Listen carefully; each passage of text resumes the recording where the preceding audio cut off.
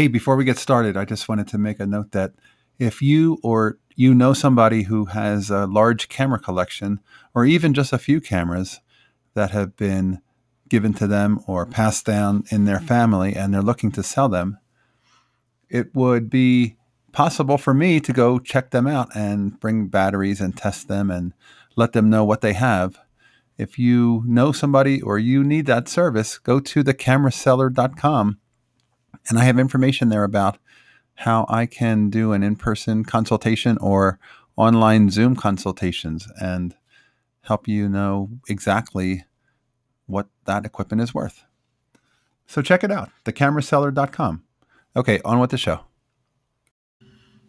Hey, I'm Kenneth Wajda. I'm a professional photographer here in Colorado. Welcome to another one of my daily morning photography podcasts. So if you want to shoot street, and you live in a city, I live near Denver. I went down to Denver and, there's really nothing to shoot.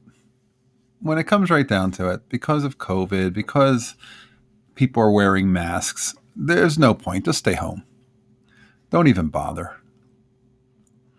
Or you could go out and see what inspiration brings you, because I just spent maybe 90 minutes on Saturday and 90 minutes on Sunday walking around down by Union Square, Union Station, and down by the 16th Street Mall. And I ended up with maybe 30 or 40 photographs that most people would say are good for street photography. And I say probably aren't good enough to go into my Colorado Faces gallery. But there are photos out there. And you have to go look for them. And they are around corners, and they're people making expressions. They're little moments, but they are out there. And the question is, if you don't go, you won't miss what you didn't see and assume nothing happened. And if you do go, you'll make 30 or 40 photographs.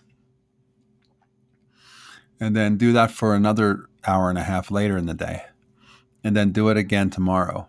And then the next day. Do you see why Gary Winogrand and those photographers in New York walking around New York every day, why they have so much work? Because they went out and did the work. So you could stay home and say nothing's happening and there's nothing to shoot. Or you could go out and find there's plenty to shoot. All right, that's today's photography talk. If you're enjoying these, hit the subscribe button. I'll be back tomorrow and we'll talk photography. As always, here's to good light.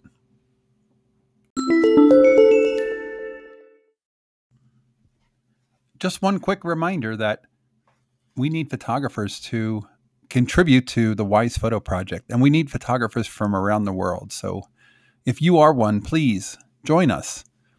Find out information and what it's all about at thewisephotoproject.com. Thanks. Hey, one last thing. Watch my YouTube channel, here's to goodlight.com. And I put out a weekly YouTube of inspiring photo talks, and I think you'll enjoy it. So take a look. Here's to good light.